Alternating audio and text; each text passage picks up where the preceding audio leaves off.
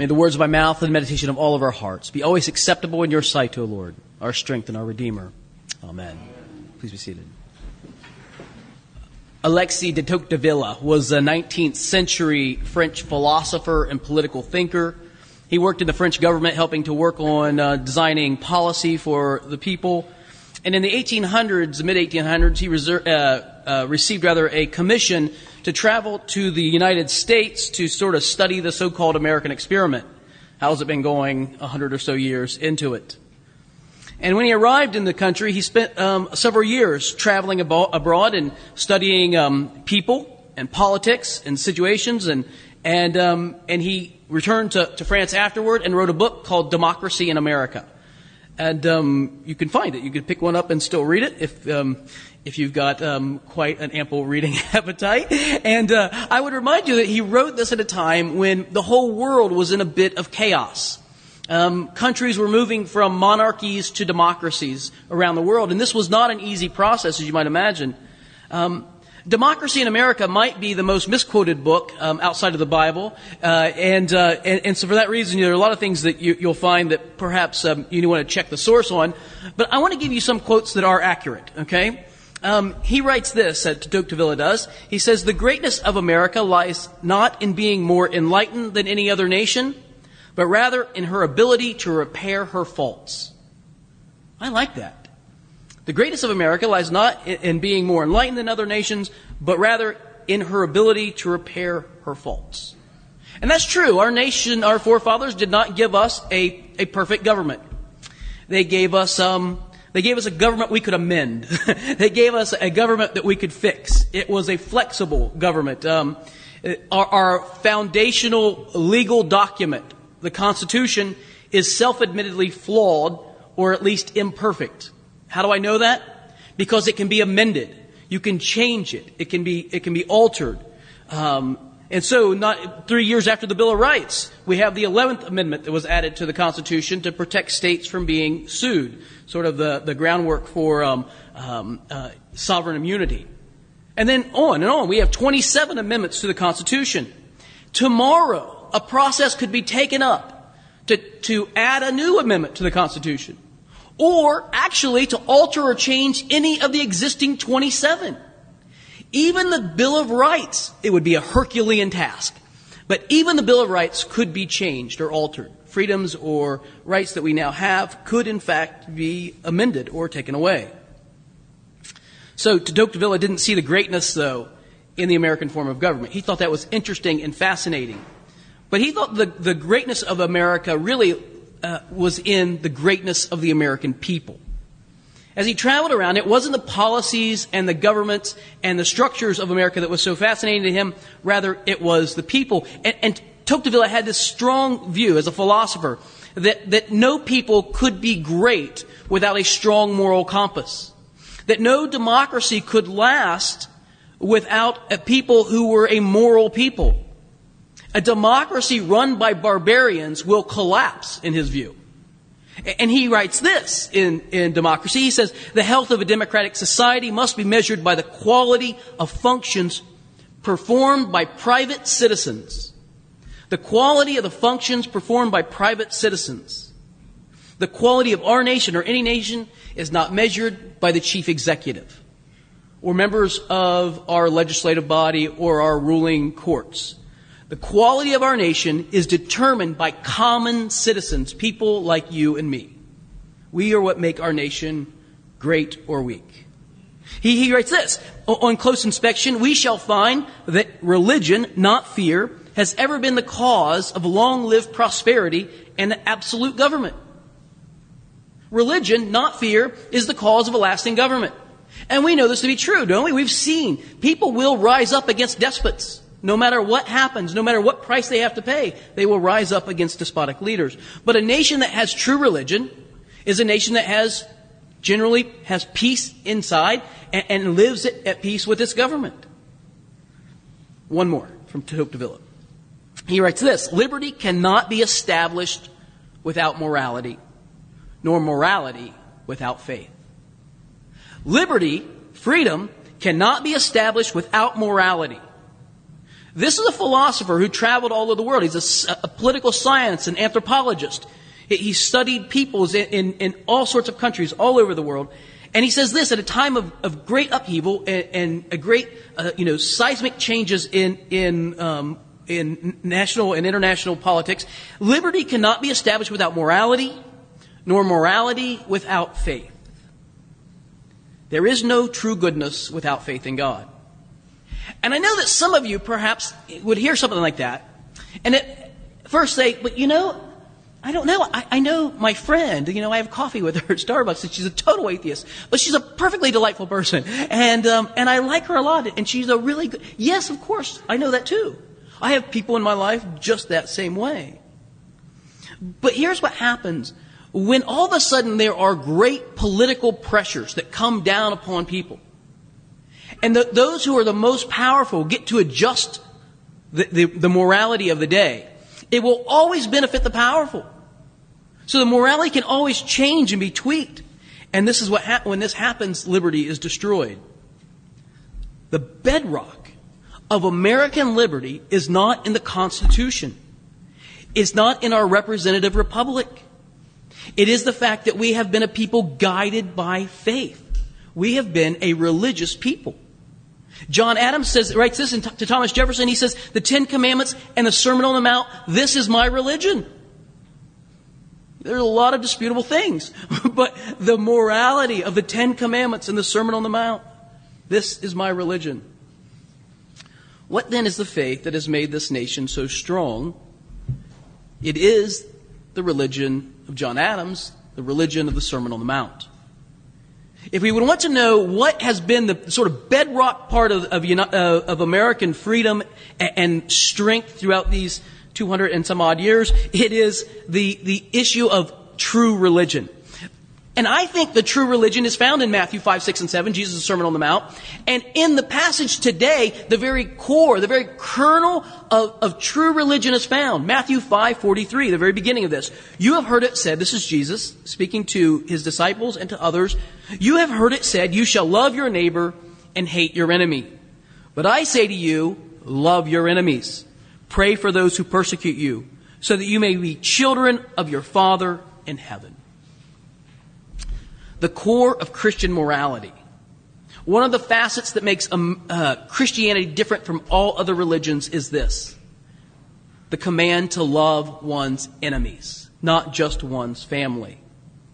Sure, you love your neighbors. Sure, you love your friends. Sure, you love your family. Jesus says, love your enemies.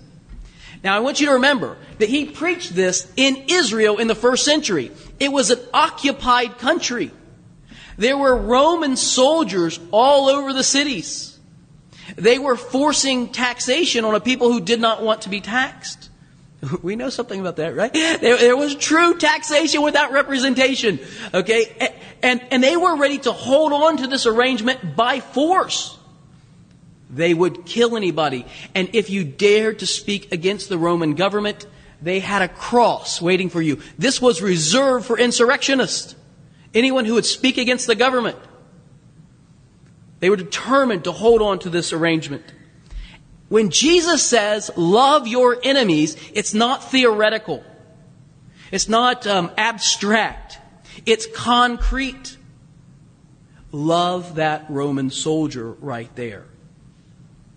And imagine what this does to the inside of a person. Imagine that you're someone who hates Romans. Of course you hate Romans. You've been taught to hate Romans all your life.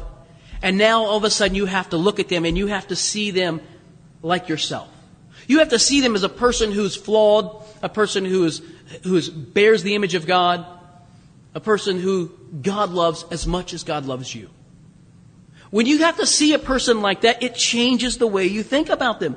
And think about what it would do to all the laws of the land. It would either make them moot or redundant, wouldn't it? Love your enemy, of course. Yes, of course I'm going to fix your lawn where I ran through it in the snow. Of course I will, because I would, I love you. Of course I will respect your right to private property. Of course I will. Of course I'll give to you back what was given to me by mistake. Of course.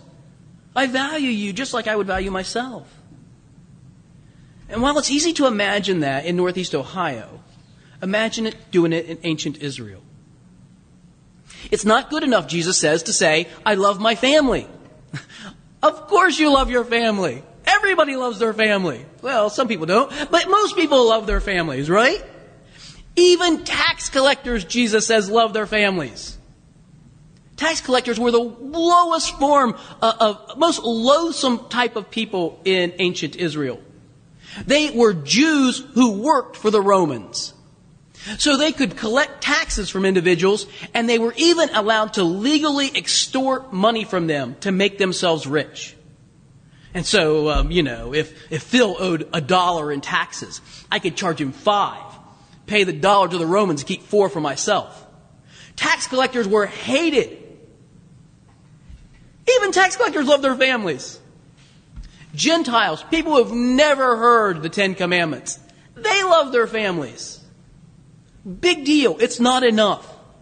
True religion is loving someone who doesn't deserve it. It's giving compassion to someone who hasn't earned it. It's loving not because of what someone does for you or their familial relationship. Be perfect, Jesus said, as your Father in heaven is perfect. And this one comes with a lot of weight, doesn't it? I mean, try to be perfect. That would have been nice, right? I think this is what Jesus is saying. Aim for the goal, the teleos. Aim for the object of loving just like God loves one another. This is what you are to aim at. This is what true religion looks like.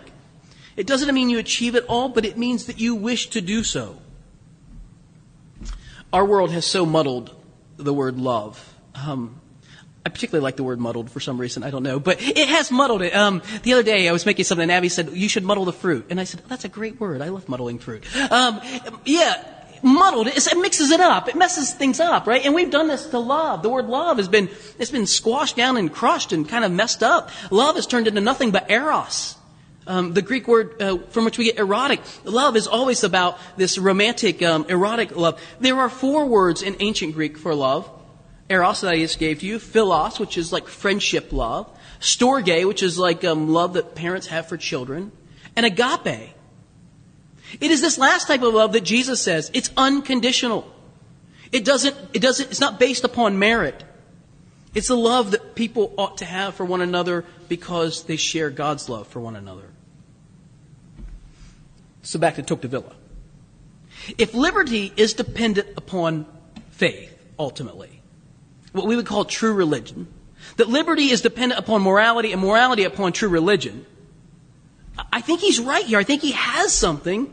It says something to us about the freedom that we have in this nation, this freedom that we celebrate this weekend. And I'm glad for the freedom that we have. I'm glad even for the religious freedom. I do not think, and this is just a little bit, this costs you nothing extra. I do not think that people ought to be compelled to be Christians. That Christianity ought to be legislated in the law. I love that we have freedom of religion in this country. That you can be a Jew or a Hindu, a Buddhist or whatever else. Christianity is dependent upon the freedom of a person to embrace it without compulsion of law. It would totally destroy it if we forced it. But on the other hand, the greatness of America in its past has been the result of the prolific nature of the Christian religion in this land. I am unapologetic about this. The greatness of this country is based upon the prolific nature of the Christian religion in this land. And I think this is true. And if we ever lose the prolific nature of the church in this land, we will lose the essence of our greatness as well. We will be a declining, crumbling society. And it is very, very possible that it happens. It is very possible that the greatness of our country would go down because there is a great attack on true religion. When people come to embrace the Christian life, they come to embrace the Christian ethic. The ethic that I've given to you that is based upon love. That goodness is found in the way that we love one another. And this ethic breeds wellness in all aspects of life. It breeds prosperity and responsibility and accountability. These things are natural byproducts of the Christian faith. It breeds justice and dignity and respect. Okay, so all of that. Let me pull 2 levers. Can I just 2? Not 4, 2. All right, all of that prelude to this. What's the very best thing that you and I can do for our country? If we love our country, what's the very best thing that you and I could do? We could embrace the words of Jesus in the Sermon on the Mount. We could say with John Adams, the religion of the Ten Commandments and the Sermon on the Mount, that's my religion. That's what I do. The very best thing. We could love our enemies, not hate them. Now, here's where you might want to slide your feet underneath the pew just a minute so I don't step on them. That's a lie. Don't let people exacerbate hate. The news media? Oh my, I know. You knew I was getting there, didn't you? You felt it coming. Let's telegraph that punch a little bit. The news media that tells us to hate the opposing political party, to hate the people who are involved in that opposing political party. Do not hate them. Love them. Love them. For one reason, you might be wrong. I mean, there's always that possibility, isn't there? That you, even if it's a deeply held opinion, it's still an opinion. Don't hate the political party or the people involved in it. Don't hate the politicians as much as they are almost easy enough to do that with, right? Don't go there. Don't hate outsiders, people who are not like you. Don't hate people who come from different places, different ethnicities. Did you hear the Old Testament lesson about the Lord who loves the sojourner? And He takes care of them. And He tells Israel, remember, you were sojourners too. Remember that. You don't hate people. Love them. I'm not talking about public policy here. I'm talking about the attitude of our hearts. Love one another. Love one another like God loves one another. First thing that we could do for our country is embrace the ethic of Jesus in the Sermon on the Mount. The second thing that we could do is work for the propagation of the gospel in our land. The most important investment you could make in this country is the investment of faith. The most important investment you could make in the lives of people in this land or any other land is to expose them to the gospel, because the gospel will change them. It will radically alter the way they live. It will change their lives in ways that nothing else can. It is the greatest thing in the world, and it could bring us the greatest amount of life and energy. Tocqueville traveled around this country, and he saw not a perfect nation, but he saw a nation that was good because its people were good. And it was ready to make amends whenever it had a need to do so. And over the past 2 centuries, since he was here, we have seen amazing things happen. We have seen great courage. We've seen great patriotism.